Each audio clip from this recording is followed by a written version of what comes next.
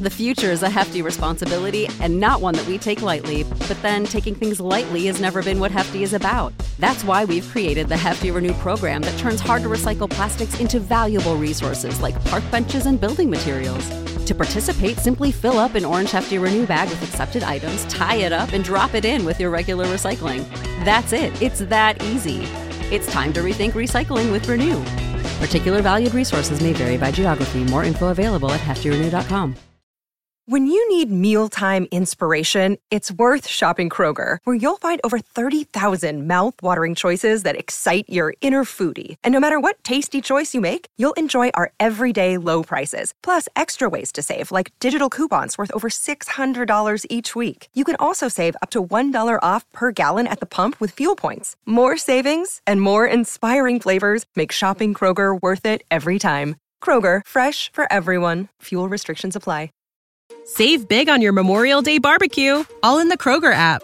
Get half gallons of delicious Kroger milk for $1.29 each. Then get flavorful Tyson natural boneless chicken breasts for $2.49 a pound, all with your card and a digital coupon. Shop these deals at your local Kroger, less than 5 miles away. Or tap the screen now to download the Kroger app to save big today. Kroger, fresh for everyone. Prices and product availability subject to change. Restrictions apply. See site for details.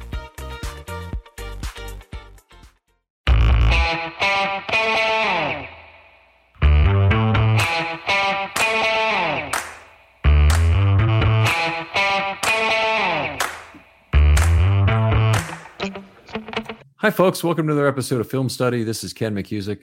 We're here to continue with our second episode of affordable UFAs this offseason for the Ravens. And that affordable tag almost has to come with air quotes because the Ravens will make very few moves, we both think, this offseason. Joining me to do this show, again, is Josh Reed. Josh, how you doing? I'm doing great, Ken. I would say I'm looking forward to free agency, but I don't anticipate being very busy as far as writing up any signings like it was last year with the Marcus Williams and everything. Yeah, so a lot of signings last year, no comp picks this year, which is unfortunate. The Ravens could use some additional selections. Obviously, they may get them by trading back, but this may be a year where they start to pile up some comp picks again. I think they're likely – the guys that are most likely to sign a free agency are the guys who are going to be still around after the draft when they won't count against the comp pick formula. Yeah.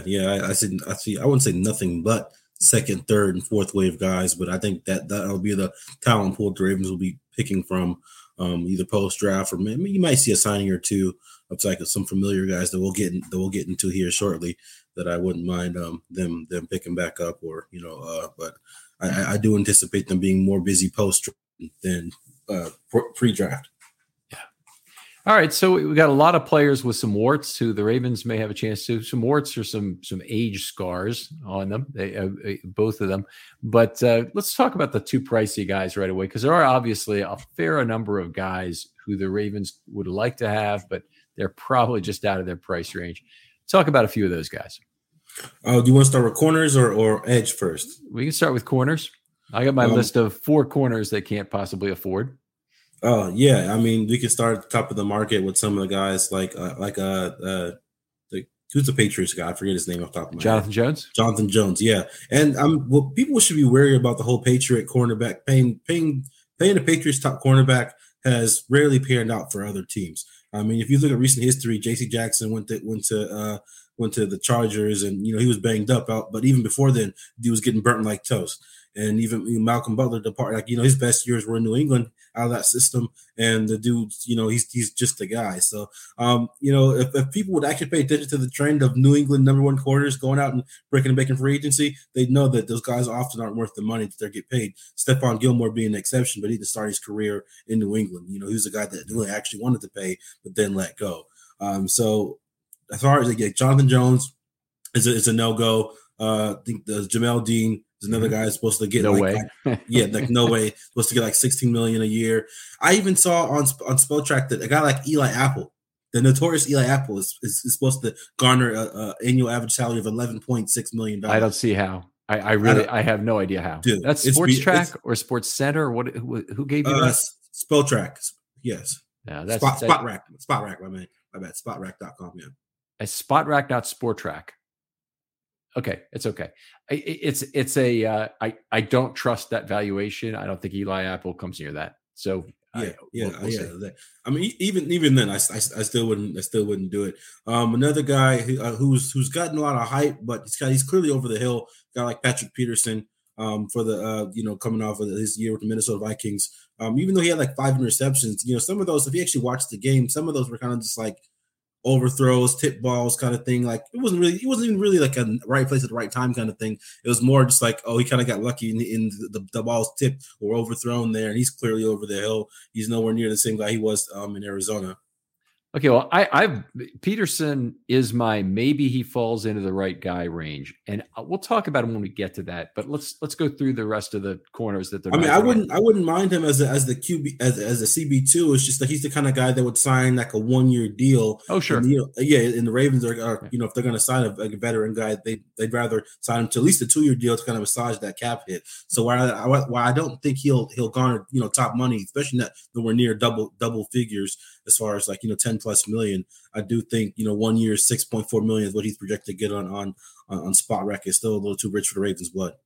It'll be an incentive-laden deal wherever he goes, and I honestly think he's at the age, since we're talking about him now, let's talk about him now, where there's going to be very few teams that want to sign him to a 2-year deal. And it's not just the fact that he's 33 right now, and it's not 33 in September or something. He's 33 now.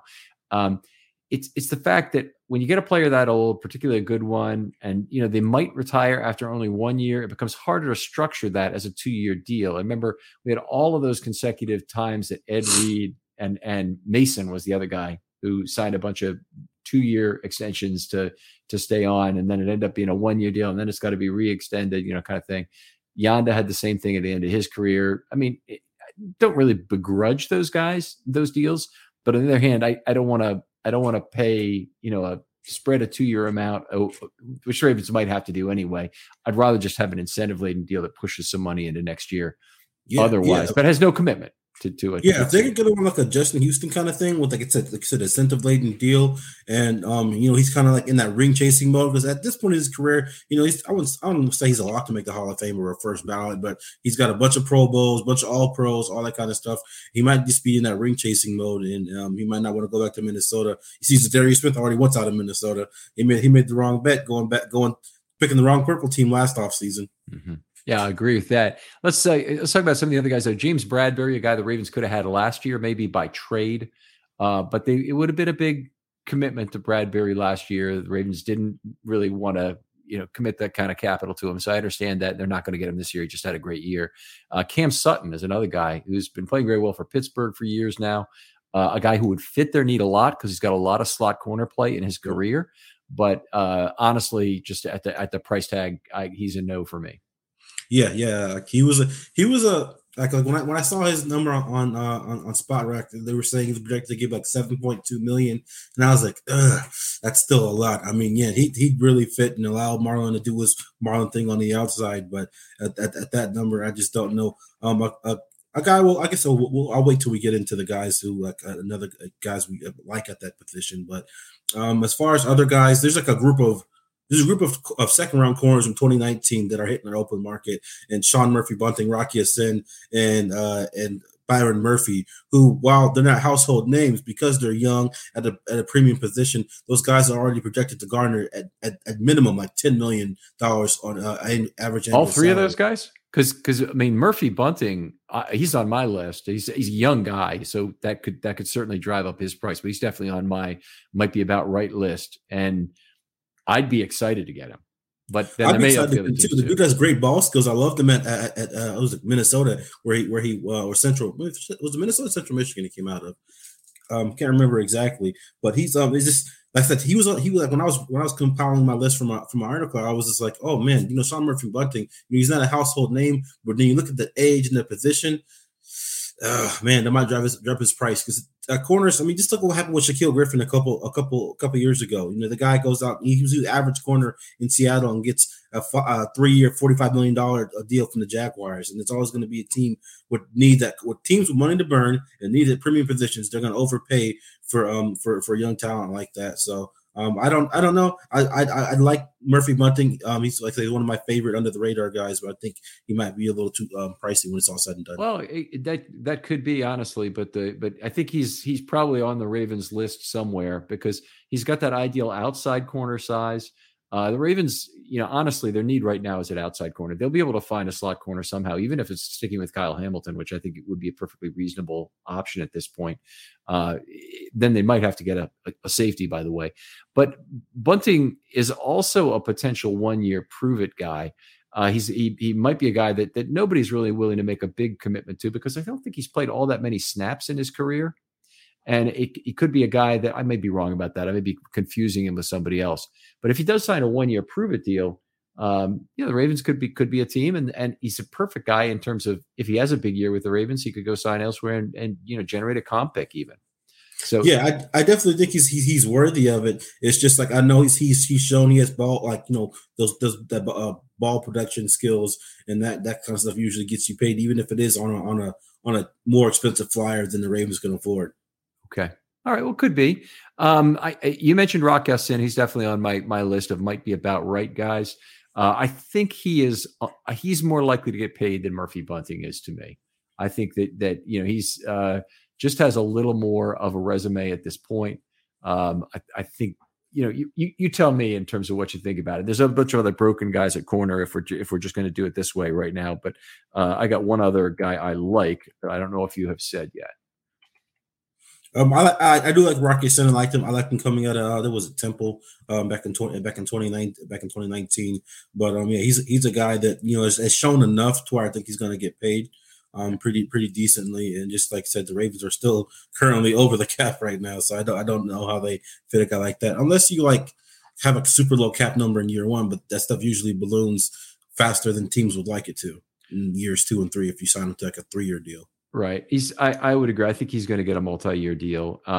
He hasn't been an every down player yet, meaning he's missed time in each of these seasons or not been the guy each one of these seasons, whether it's been last year at Las Vegas or the previous 3 at Indianapolis. Always been a pretty good player, never a great player in terms of his coverage skills. But last year was his best year, and passer rating against was 82.5 for the year. That's good. Certainly, prototype kind of size for the position at 6'0", 190. I'm not sure all the pieces are there, but somebody probably will value him more than the Ravens. If he somehow becomes a non-valued commodity, though, I'd love for the Ravens to take a flyer on him because he does, I think, address their needs pretty directly. They don't need to have the number one corner, obviously, on their team. That role is taken. They would love to have a younger guy at the position right now, though, and I think it is the position the Ravens are most likely to address in the draft. Yeah. I mean, like we've talked about on previous pods. I definitely think either they're going corner or receiver in the first round this year. Whichever position they don't take in the first, they're taking in the third. Mm-hmm. If they don't accumulate more picks by trading back or maybe possibly even trading up. So, where are you on looking at all these external options? And I've got one more guy for the slot I really like, but looking at all the external options on the outside, where are you on re-signing Marcus Peters? Because he looks pretty attractive compared to a lot of these other choices. Yeah, and I feel like that's the Ravens' best option. I feel like Marcus wants to stay in Baltimore too. From everything that we've heard from inside and outside of the building, he really wants to stay in Baltimore. And I feel like if they could possibly even get him on a more team-friendly deal. I wouldn't be surprised if he took a cheaper deal to stay in Baltimore. Like if it was I'm not talking about like a $5 million difference on average annual salary, but if it was like $1 or $2 million less, I feel like he would sacrifice that to stay with the Ravens.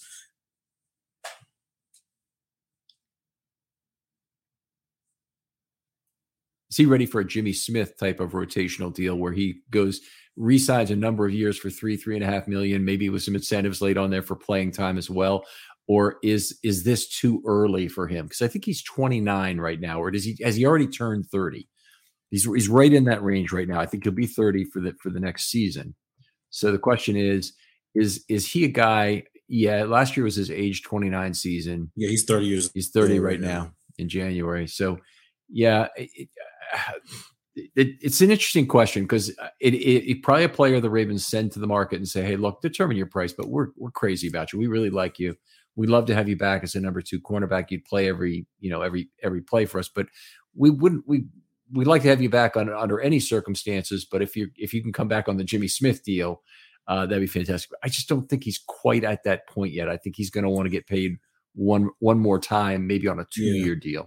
Yeah, and Spot Rock has him at average annual salary of $9.8 million, which I think is still a little too rich for Ravens blood right now.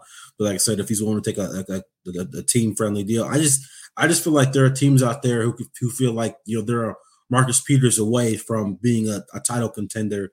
I could definitely see him going to another place and being their cornerback 2, or even the quarterback 1 if they have a good secondary around him.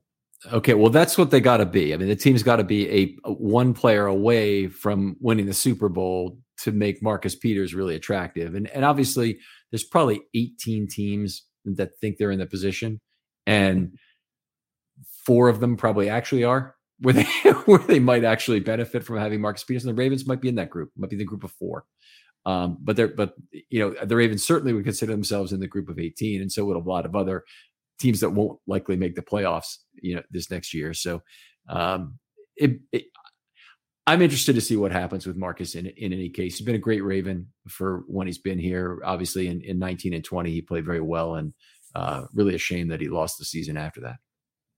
Yeah. I think even the fact that he, had a bit of a down year coming off of this thing is just from what I've been hearing and reading that, there's still a lot of people out in the league who are still high on Marcus Peters, what he brings from a veteran leadership standpoint, from a competitive standpoint, he's still the, ball hawk, even though he didn't rack up a bunch of interceptions last year. He still has that turnover ability and that nose for the ball. I'm going to give you my dark horse guy at corner. And maybe you got one too, but the guy I like for the slot for the Ravens is Danny Johnson coming over from the Commanders. So he'll only be 28 in November, and he really hasn't played that much. His total career snaps played is only 769 according to PFF, but he has played so well when called upon at the end of last year that I think he's a very natural fit. He would address the Ravens' slot needs very directly. Obviously, a lot of that depends on what they decide they're doing with Kyle Hamilton. But passer rating against him this last year, only 66.2, and he played a career high second highest, 292 snaps. So played quite well. So he's a guy that I think would be an ideal kind of guy for the Ravens to pick up in the slot. I think he'd come very cheap. And I could be wrong about that. Maybe it's 2 years, $5 million, 2 years, $4 million, but I don't think it'd be expensive. He's undersized, which is going to be the big knock against him.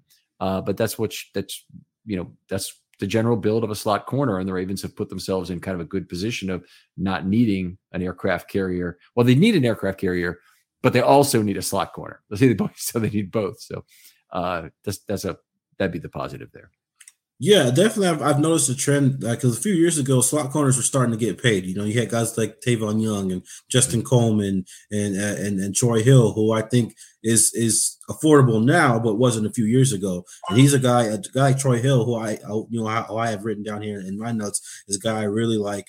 As far as like a slot guy, got to keep Marlon on the outside. He had a decent season last year. His first year back with the Rams after a 1-year stint with the Browns. And it's funny. I think what he got traded to the Browns and then traded back to the Rams. And like guys like that, it's just like the slot corner market. It started to go up. And now I feel like it's starting to kind of come back down to where teams aren't putting as high of a value on slot corner as they were 2-3 years ago. And you're starting to see outside guys get prioritized more, even though guys with inside outside versatility are so valuable, but they're also hard to find. Yeah. Yep. I agree. And I think one of the things the Ravens found this last year was that you don't have to have prototype slot characteristics to develop a valuable player in the slot. And they had Hamilton there, who is a big, slow guy, frankly, in the slot. He's made to play safety where his instincts, he can put them in play on where the quarterback's going. And that 4.7 speed doesn't hurt you too much. Plays a lot faster than the speed, obviously, but you can't play a lot faster than your speed when you're playing in the slot. You pretty much play at your speed, and it's still very difficult to cover the guys who have that incredible quick twitch and the ability to run that whip route. But what they got out of Hamilton was extraordinary in terms of a good tackler, a guy who played great downhill, got to the ball carrier quickly when the ball was in his area at all. I mean, just a whole bunch of really positive things, and good size to threaten the quarterback throwing over him, which is nice. Great ball skills too when the ball's tipped up in the air. So you get a lot out of having Kyle Hamilton in a short area zone. I think you could get more on the back end, but I think the Ravens are in a position kind of like they were with Humphrey for about 3 years in there, where the Ravens may need Hamilton more in the slot than they need him on the back end. Yeah, I was still a little mad that he got his lone interception of the season got negated by penalty. I forgot who the penalty was on, but I know it was against the Saints, and he's the guy that I love the role going with Clark, getting traded. I don't want him to fully transition into a strong safety only kind of guy, just because I feel it kind of limits his role. And then the whole appeal of Kyle Hamilton, coming out, it was he can do so many different things. So if you kind of put him in a box, not literally down in the box, that he does excel playing down in the box, but if you put him in the box as far as the confining and defining what he does and the impact he can have, I think it kind of takes a step back, or doesn't maximize him to his full potential. I don't like him lining up against squirrely slot guys. I know against the Steelers, Nick was with that Sims receiver, got him a couple times for big games down the seam. So you never want him on those squirrely Julian Edelman types. But if it's like a power slot kind of receiver, a big body receiver, oh yeah, I believe that Kyle Hamilton could lock him up real good. Yeah, 12 personnel, another ideal spot for Hamilton to be in there, guarding the tight end, obviously. And that's everybody makes it sound like all they can do is guard a tight end. That's so far from the truth. Hamilton does so much for you when he's on the field in terms of just being a short zone player. I mean, he's a great if he played the Anthony Levine dime role, he'd be great at that, just because he has great instincts. He reads the quarterback very well. Good size, always a problem there for quarterbacks. Just there's so much to like about what he does.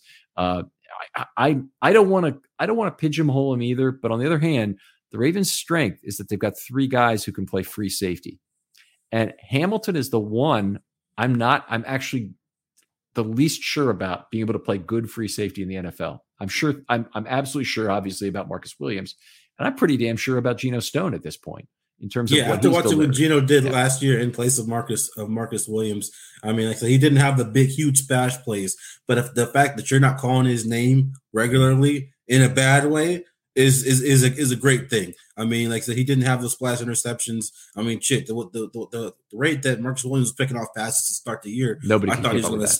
Yeah. I know he was. I know he wasn't going to keep up with it, but I thought he was going to give.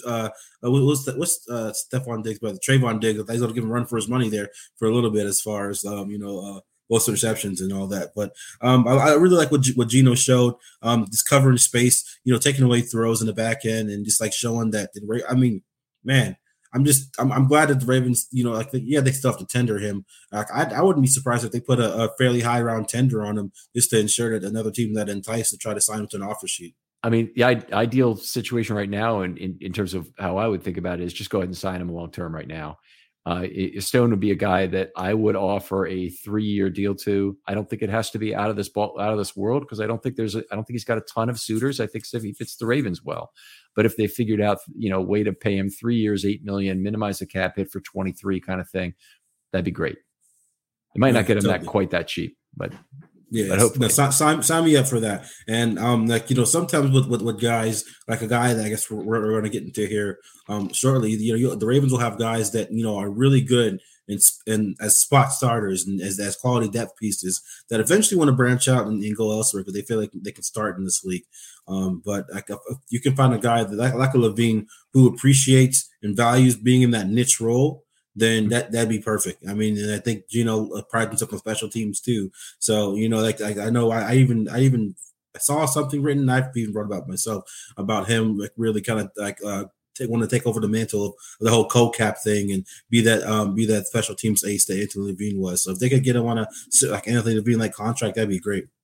Yeah, I mean, well, that would be super cheap, and it would be great. I think he's going to command more than that right now. I think just because there's enough Yeah, teams I meant like lengthwise, not the compensation wise. I think he's going to get paid more than Anthony Levine, but yeah, as far as like keeping him around on these 2-3 year deals, I'd love that.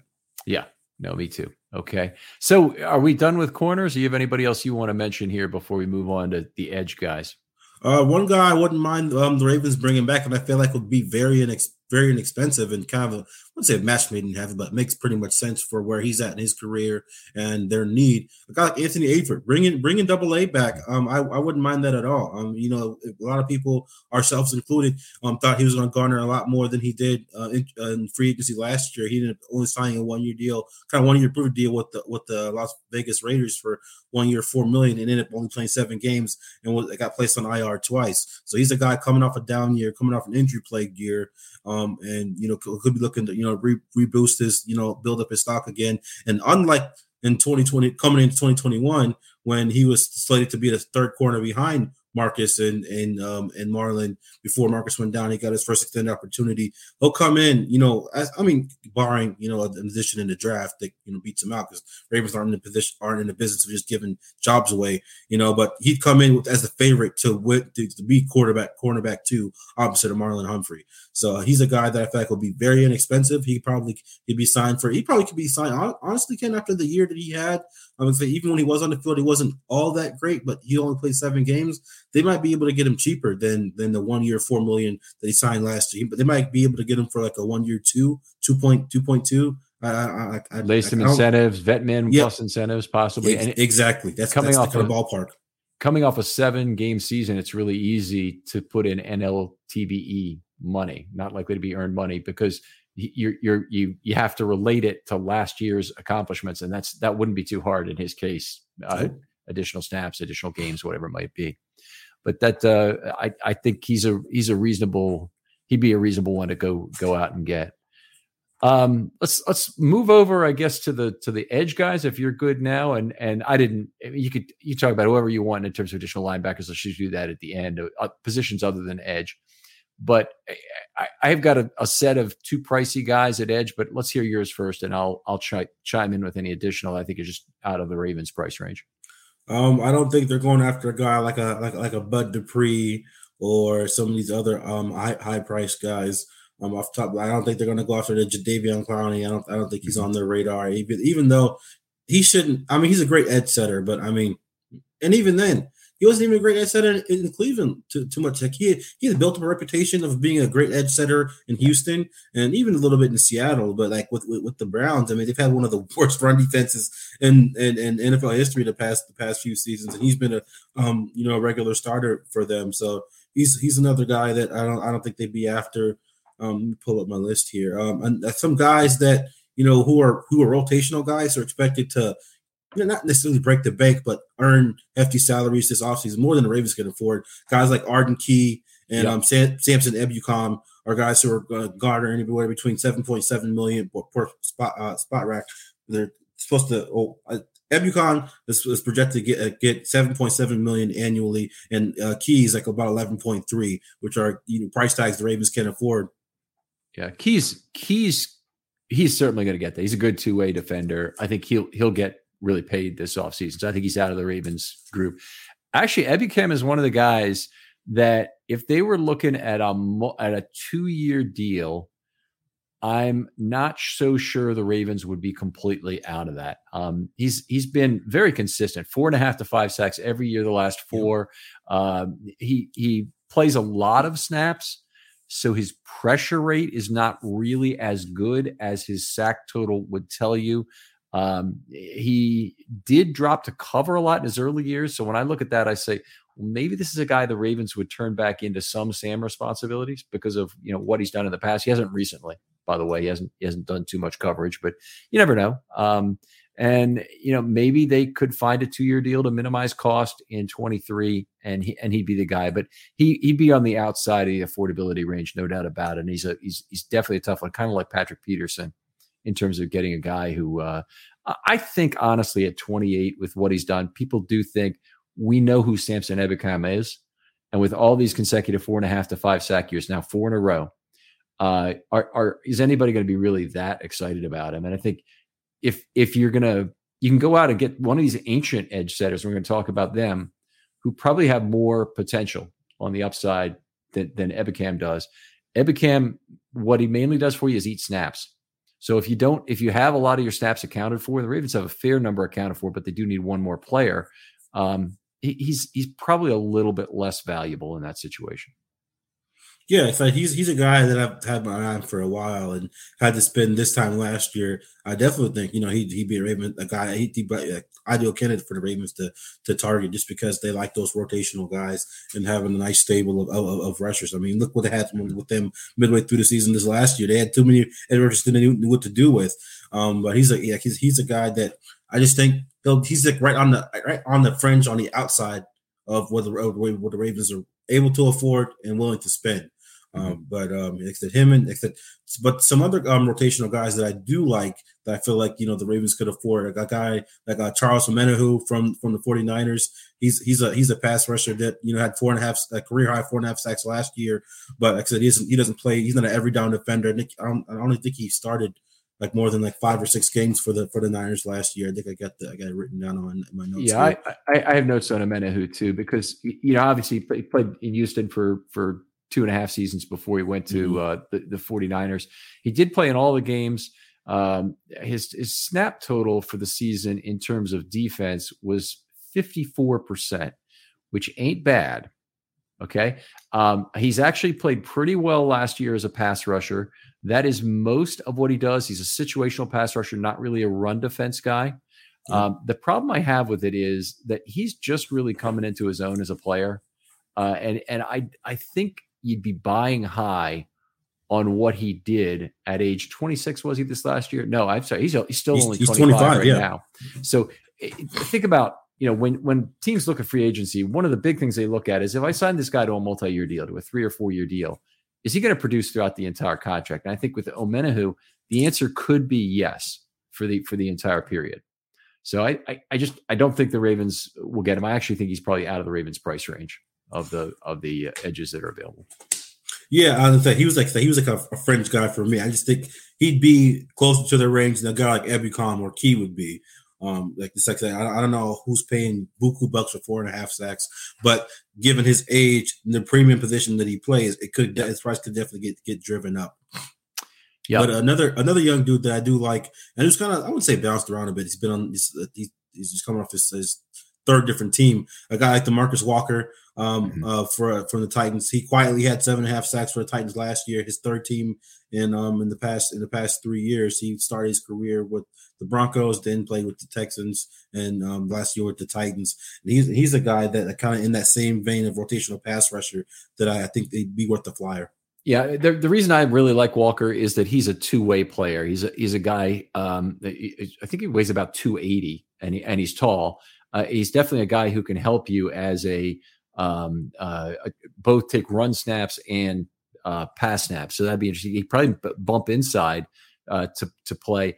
The one thing, there's no real record in his career of dropping to cover, and you wouldn't figure at his size that he'd be able to do it very often. But he's played for 2 different 4-3 teams in Denver and Tennessee that wouldn't have any need for that. So he wouldn't really have had an opportunity to do very much, and he hasn't. But he doesn't he doesn't meet a Sam need for the Ravens. So if he's just on the rush side, then he's got a lot of competition with the Ravens. When you need mealtime inspiration, it's worth shopping Kroger, where you'll find over 30,000 mouth-watering choices that excite your inner foodie. And no matter what tasty choice you make, you'll enjoy our everyday low prices, plus extra ways to save, like digital coupons worth over $600 each week. You can also save up to $1 off per gallon at the pump with fuel points. More savings and more inspiring flavors make shopping Kroger worth it every time. Kroger, fresh for everyone. Fuel restrictions apply. Save big on your Memorial Day barbecue, all in the Kroger app. Get half gallons of delicious Kroger milk for $1.29 each. Then get flavorful Tyson natural boneless chicken breasts for $2.49 a pound, all with your card and a digital coupon. Shop these deals at your local Kroger, less than 5 miles away. Or tap the screen now to download the Kroger app to save big today. Kroger, fresh for everyone. Prices and product availability subject to change. Restrictions apply. See site for details. For snaps, because this this is going to be the year for Oweh to take off with Chuck Smith in the house. I mean, that is Chuck Smith. His entire future as a coach will be determined by what happens with Odafe Oweh. Man, can we just take a second to just kind of like, I know everybody's kind of geeking over the coaching staff that the Panthers put together, but the Ravens have like quietly and like under, like, I know Lamar's dominated the headlines, but the coaching staff that they put together, an investment that they're making in the development of their players this offseason is amazing. I mean, it's like for the third year in a row, you're getting the non-traditional you got coach. You get started with Keith Williams. He was the wide receiver guru. We're talking about a guy who's helped develop the likes of Tyreek Hill and Devontae Adams. And then you go out and get a guy who's worked with Hall of Fame players and Von Miller and Aaron Donald, who has 2 decades of pass rush consultation with various different teams, including the Jets and the Bengals. And it's like, man, I just feel like oh man, I'm so excited for the potential of Oweh. I think Peter King was 1 year too early on the Odafe Oweh Defensive Player of the Year hype because 2 years. Yeah, no, you're right. It was the second year. It's this one. Yeah, 1 year too early. Because man, once Chuck gets his hands on Oweh, I feel like sky's the limit, man. If anybody can refine him, it's Dr. Rush. Yes, I agree, and I'm very excited about what they've done coaching wise as well. I mean, honestly, the Williams signing did not do a whole lot for the Ravens wide receivers, but you could point to Devin Duvernay and say he took a step forward. It's hard for me to really say that the Ravens passing game with the combination of Martin and Williams, which was supposed to, really bring a lot to the game, really took the Ravens to a different level in terms of their passing game. And you can point to injuries, you put to non-investment in the position, you can point to Greg Roman, you can point to a lot of things. But James Prochet fell flat on his face, literally on the field a number of times this year. But he didn't have he didn't have a good year. And the Ravens passing game was not what it could have been. And those guys are I think they're kind of getting a pass on this. Keith Williams, is he back actually? Well, so yeah, he's still on the staff. It's just I don't think they've changed his role. I know he was up for the wide receivers coach job. He was one of the guys who was in the running, but we ended up going to Greg Lewis, who was an outside candidate. But as for what I've heard and what I've been keeping track of, he's still on the staff. Same with James Urban. He's still on the staff too. They're just going to be shifting into different assistant roles now that Well, I don't know. Maybe because Williams is still listed as the pass game specialist or pass game coordinator for the offense. So I'm not sure what they look like under Todd Monken, if he'd want to have somebody else take over that role or just have Williams as just like the different, like, well, I don't want to say quality control coach, but like the next step up from that. Okay, so T Martin changed roles and he's the quarterback's coach now, or is he something else? No, he's the quarterback's coach now. So Martin has taken over James Urban's role. And so it sounds like Keith Williams is moving into the pass game coordinator role that T Martin had last year. So Williams was the pass game coordinator, and William and Martin was just the wide receivers coach. Okay, I'll take your word for it. That's not my recollection of it. I thought that Williams had the more specific top of the route role, and that T Martin was more about the connection between the quarterback and the wide receiver.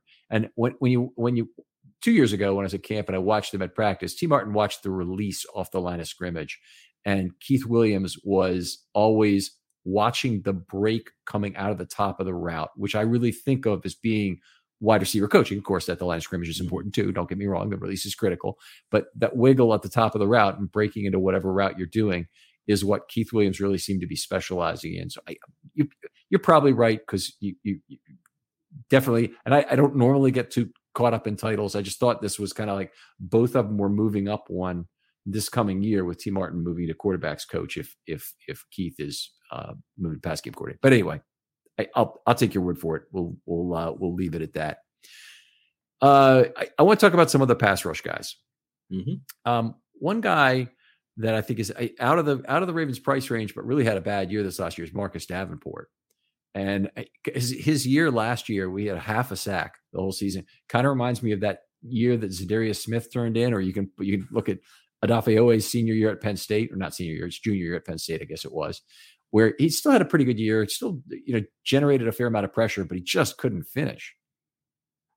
Yeah, I feel like even though he like that he had a low sack total, the fact that this guy's a former first round pick and he's had success in the past, I feel like somebody's gonna overpay the hell out of him, and he's gonna be one of those first wave guys that's gonna get I wouldn't say a record setting contract, but he's gonna get mid tier to possibly even top of the market depending on who how desperate a team is and willing to bet on his potential. Right. All right, got another guy that I think could be interesting, and he's been reasonably durable. He's injured for a few games in 2020, but Rasheem Green, coming out of Seattle and then Houston last year, maybe a 1-year prove it guy, and could be a Chuck Green protege. But the guy is huge, and he's a good kick inside guy for the pass rush. You can use him outside. Not really your prototypical 3-4 outside linebacker, but probably can play in that role, and definitely a kick inside guy on third down if you want him there. Yeah, 3.5 sacks isn't bad. And I know on Pro Football Reference they have him listed as a defensive tackle, but he's definitely one of those inside-outside guys. At 6'4", 279, you could definitely put him out there on the edge. And he can set an edge as well as rush the passer. So he's a guy that could be very, very, very much affordable. A couple of guys. You want to talk about Justin Houston as far as because Go ahead. I was going to say, Houston, given the resurgent season that he had, you'd think that he priced himself out of Baltimore's price range, but given that, these past 2 years, he's waited until damn near training camp or the start of training camp, to I wouldn't say commit to, but to come back to playing and to resume his stuff again, unless the team blows him out of the water, like a prime contender, outside of the Ravens, blows him out of the water with an offer. I feel like he might go that route again. And what allows the Ravens to do is potentially clear up more cap space, hopefully with the long-term deal with Lamar, or maybe possibly do even some other restructures, address the position in the draft, and then, like I said, didn't see where your cap space is come late June or late July, early August. In terms of the draft, let me start there because there's a lot to unpack in what you just said. I think if the Ravens go edge in the draft, it's probably likely they will do it, but they'd be looking at a developmental player where they're not expecting to get a lot necessarily in 2023. So, obviously players can develop much quicker than you can expect, or they can be slower. But with pass rushers, it tends to be slower more often than it's quicker, particularly once you get outside about the first round. And sometimes, look at the Ravens' second round guys, Kamalak Correa and Bronson Kafusi and Upshaw and guys like that. They haven't typically worked out quickly. Paul Kruger, who did work out, took time to work out. So I think that if they're going to go with a later round pick, and I think they're already pretty good bet on the exacta for their first and third round pick is going to be cornerback and wide receiver in some combination, right? Mm-hmm. Okay. So if we're talking about no higher than a fourth round pick, then, maybe they get lucky and they get a Zadarius Smith, and Zadarius Smith didn't produce right away either for the Ravens. So he could, you could end up with a good long-term player. Maybe they get lucky and they get a Matthew Judon, but again, a guy who doesn't necessarily produce right away in his rookie season. I just think they're going to have to be realistic about what they get in a later round. And I'd still like them to go for more of a pure pass rusher because I think that's the harder thing to find.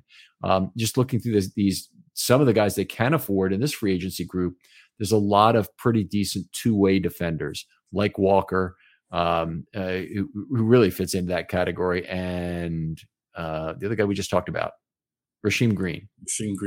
Yeah. Another guy like and he's probably definitely on the radar given that he's a cap casualty. It's a guy like Marcus Golden. I could see him possibly being the next Justin Houston, but guy who the Ravens a down year is not gonna not gonna, because Justin Houston signed after the. He's not going to count against the comp pick formula because Justin Houston was a post June signing, but Marcus Golden is a salary cap casualty, so he can sign at any time, and they could have him. He's coming off a 2-sack season, but the year prior to that he had 11 sacks. So it's kind of like one of those buy low, potentially, cash out high kind of situations. And he's actually not that old. He's been in the 32 league since this year. 2015, but yeah, exactly 32 this year. Not exactly quite over the hill. Still a very productive player. Could still be a mentor to some of the younger rushers.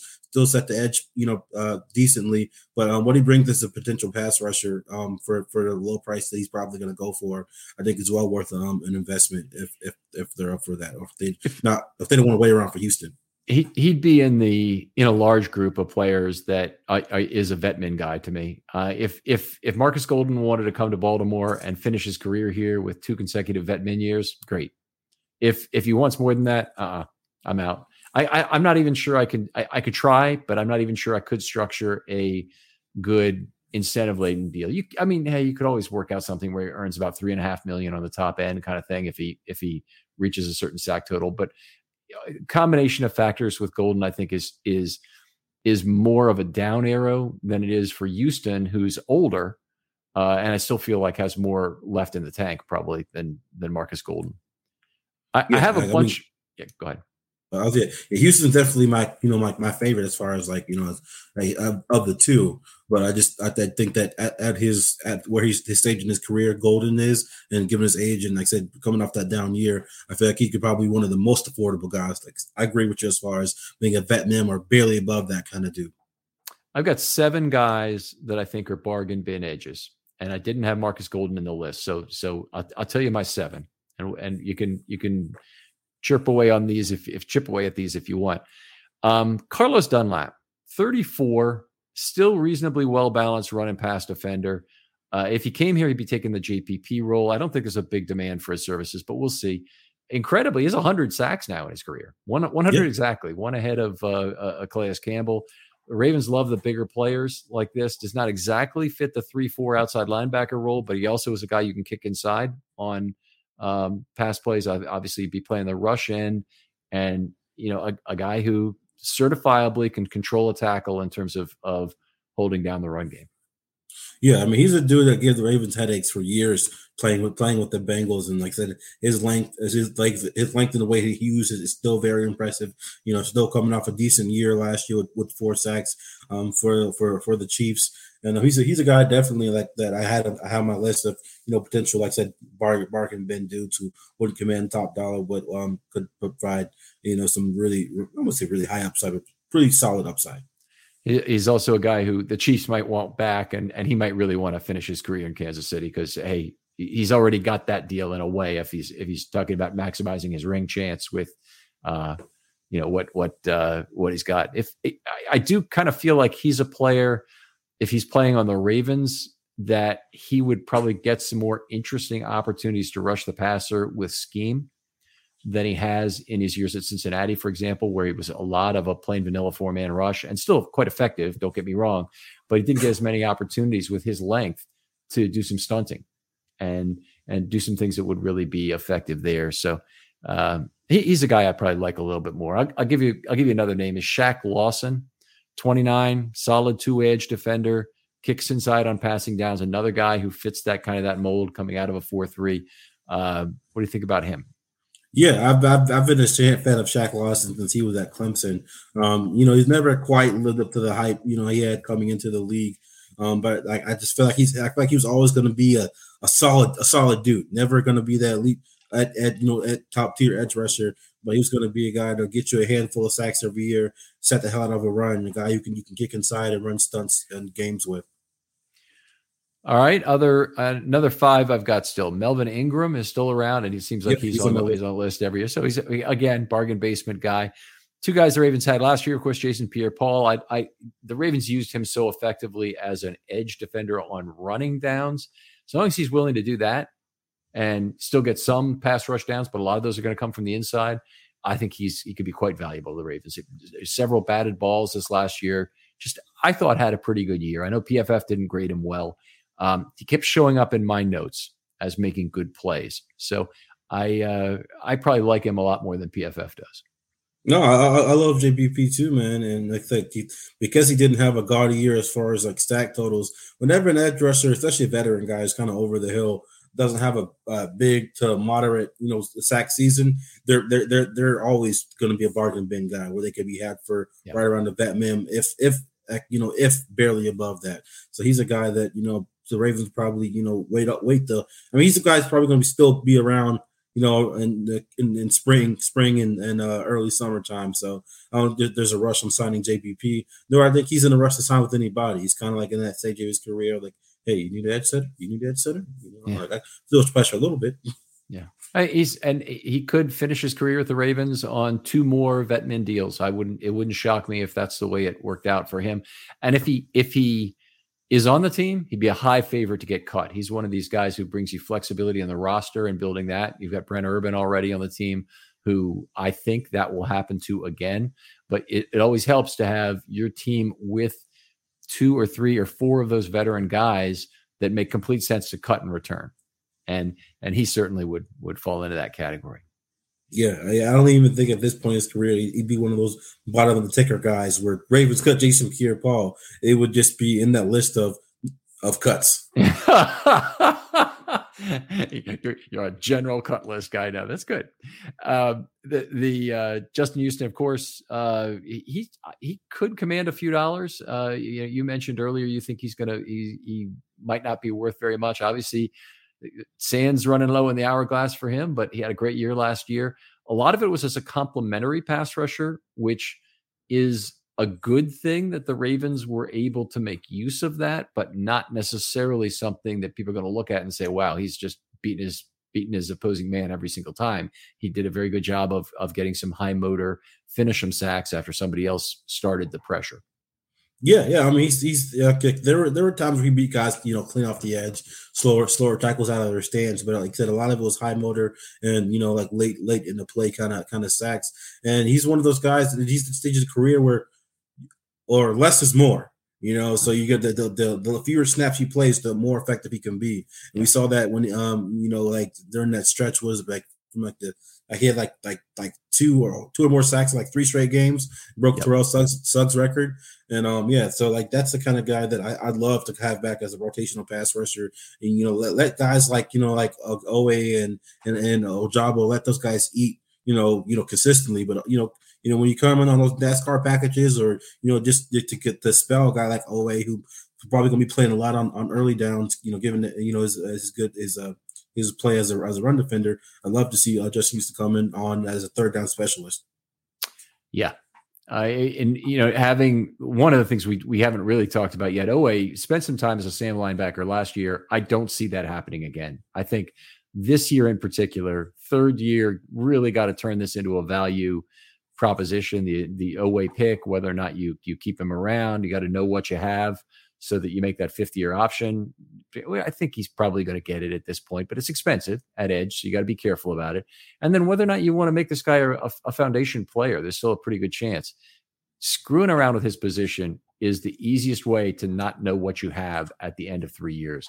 So I don't see, even though he's got the best athletic profile to go back to Sam linebacker and do some of what Tyus Bowser does, I don't think they'll do it. I think he's going to be a pure rush edge this year.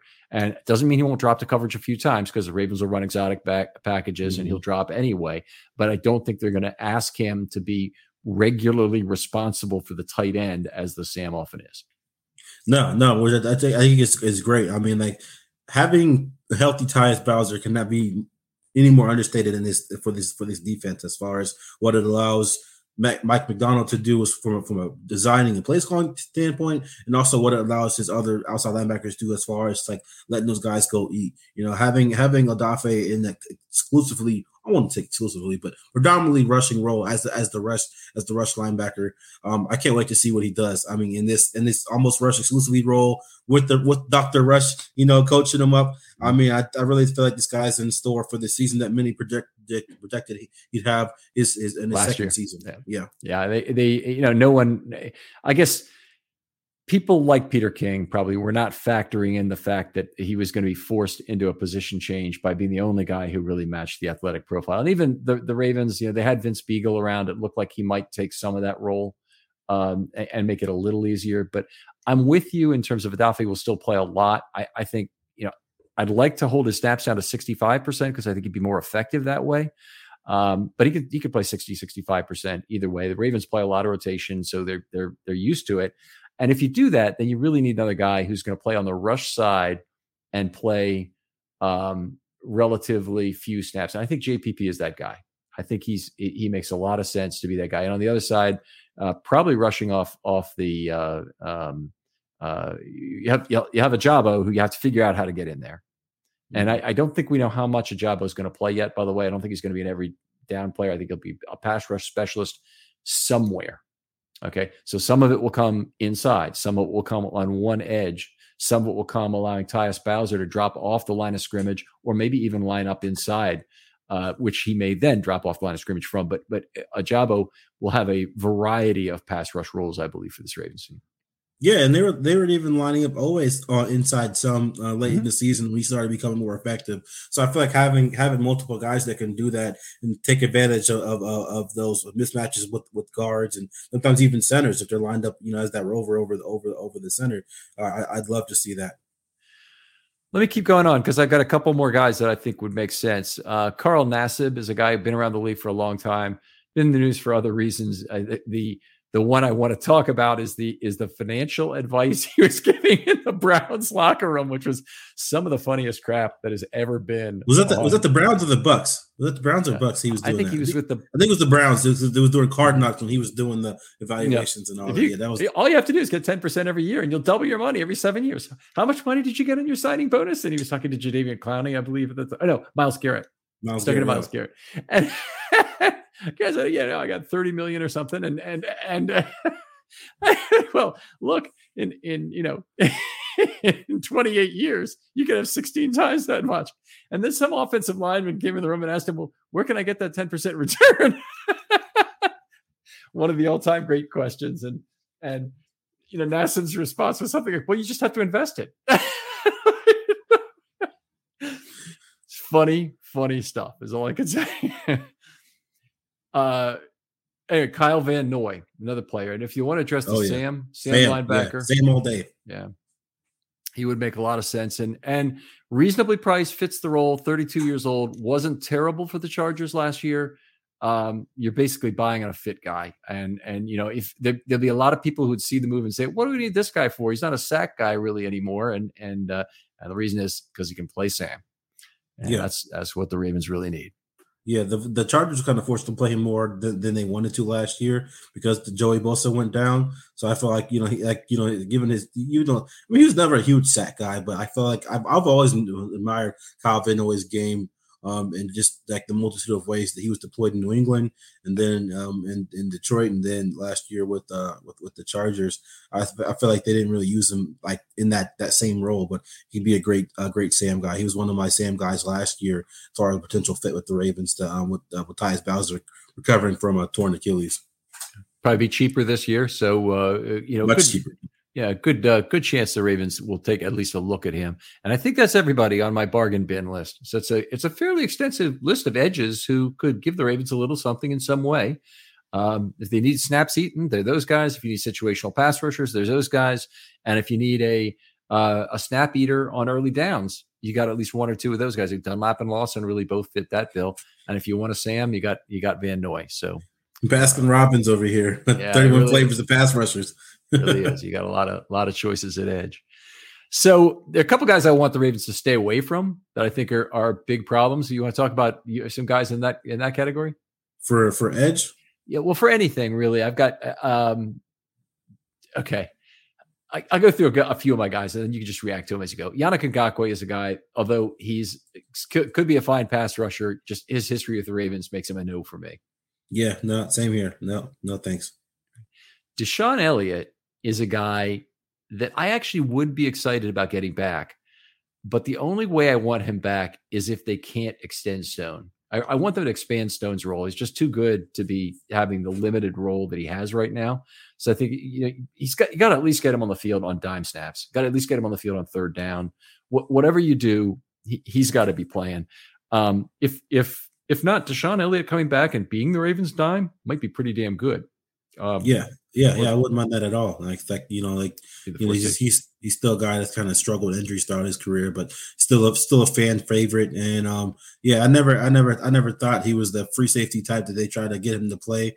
A few times with the Ravens, he's always kind of been the strong only kind of guy for me, just because of the down nature and aggressive nature that he plays with, and he's never really been a ball hawk. Another guy who I feel like would be a ideal fit in that dime role, Tony Jefferson. He's a guy that even talked publicly about making that transition to a dime linebacker role full time, and he's a guy that shined with. I mean, really, he was doing really good with the Ravens last preseason, Yep. And he was. I feel like if the Ravens could have kept all their safeties, they would have. It was just it was a fact of a roster crunch, and he figured he'd get more playing time with the Giants, or a likelihood of getting elevated. He's still some of the Giants on the practice squad, but he ended up getting elevated and eventually playing a lot more with them than he would have with the Ravens.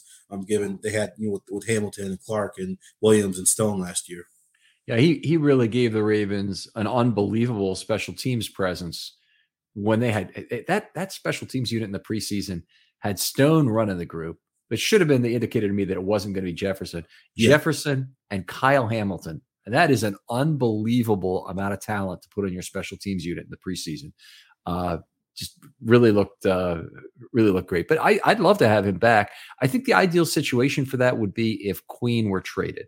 Then I think you're looking to figure out your platoon at weak side linebacker, and maybe you figure it out such that it includes some sort of two-down thumper and Jefferson as your dime back on an all-season basis. And then you could still fit four safeties in that if you've got Hamilton playing slot corner and you've got Stone and Williams on the back end. I think that is a very potent potential third down pass defense.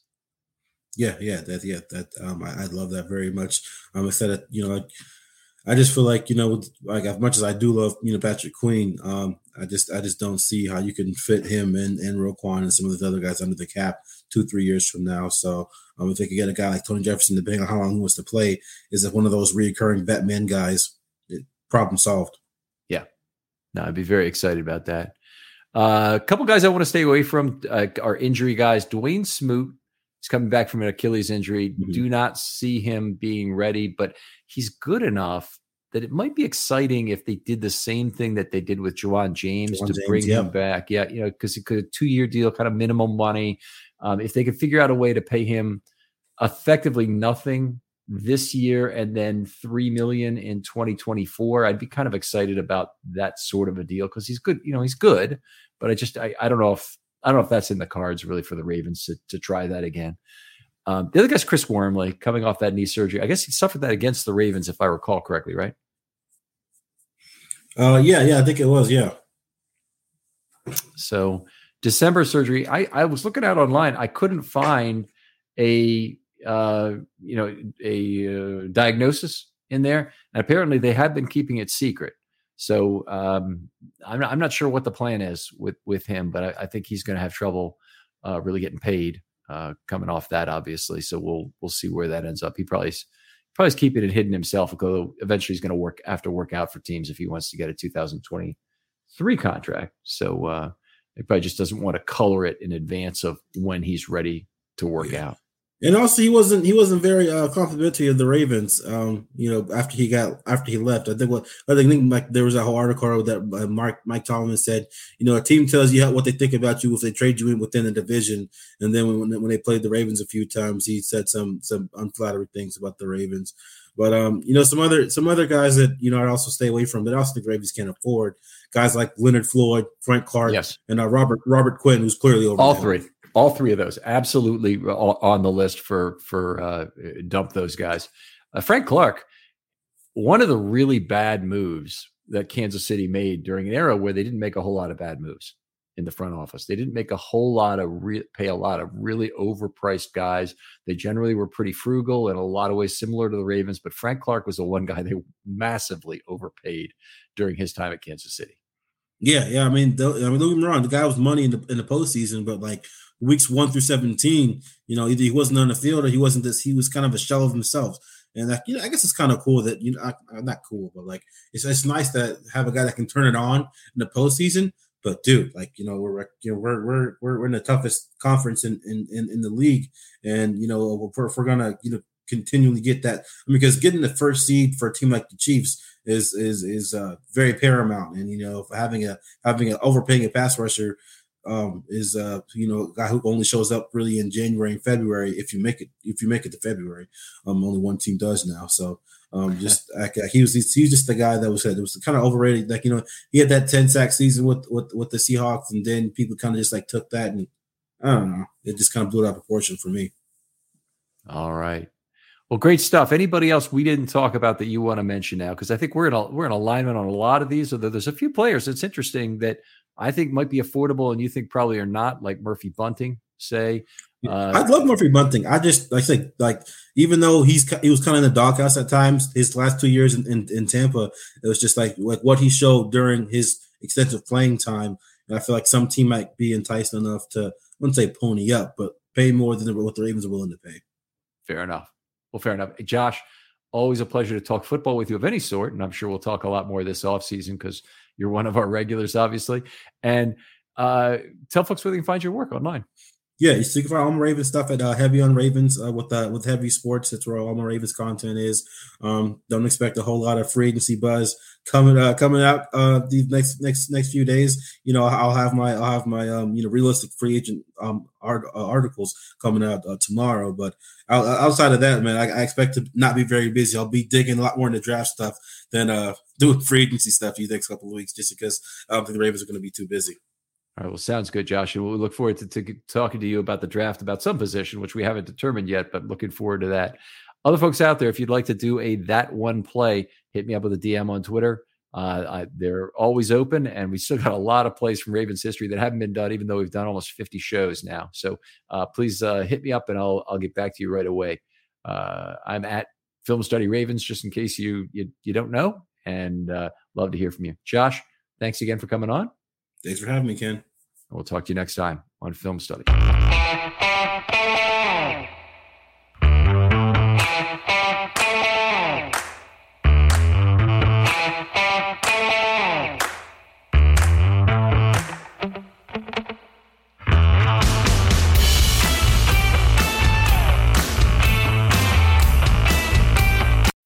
When you need mealtime inspiration, it's worth shopping Kroger, where you'll find over 30,000 mouth-watering choices that excite your inner foodie. And no matter what tasty choice you make, you'll enjoy our everyday low prices, plus extra ways to save, like digital coupons worth over $600 each week. You can also save up to $1 off per gallon at the pump with fuel points. More savings and more inspiring flavors make shopping Kroger worth it every time. Kroger, fresh for everyone. Fuel restrictions apply. Save big on your Memorial Day barbecue, all in the Kroger app. Get half gallons of delicious Kroger milk for $1.29 each. Then get flavorful Tyson natural boneless chicken breasts for $2.49 a pound, all with your card and a digital coupon. Shop these deals at your local Kroger, less than 5 miles away. Or tap the screen now to download the Kroger app to save big today. Kroger, fresh for everyone. Prices and product availability subject to change. Restrictions apply. See site for details.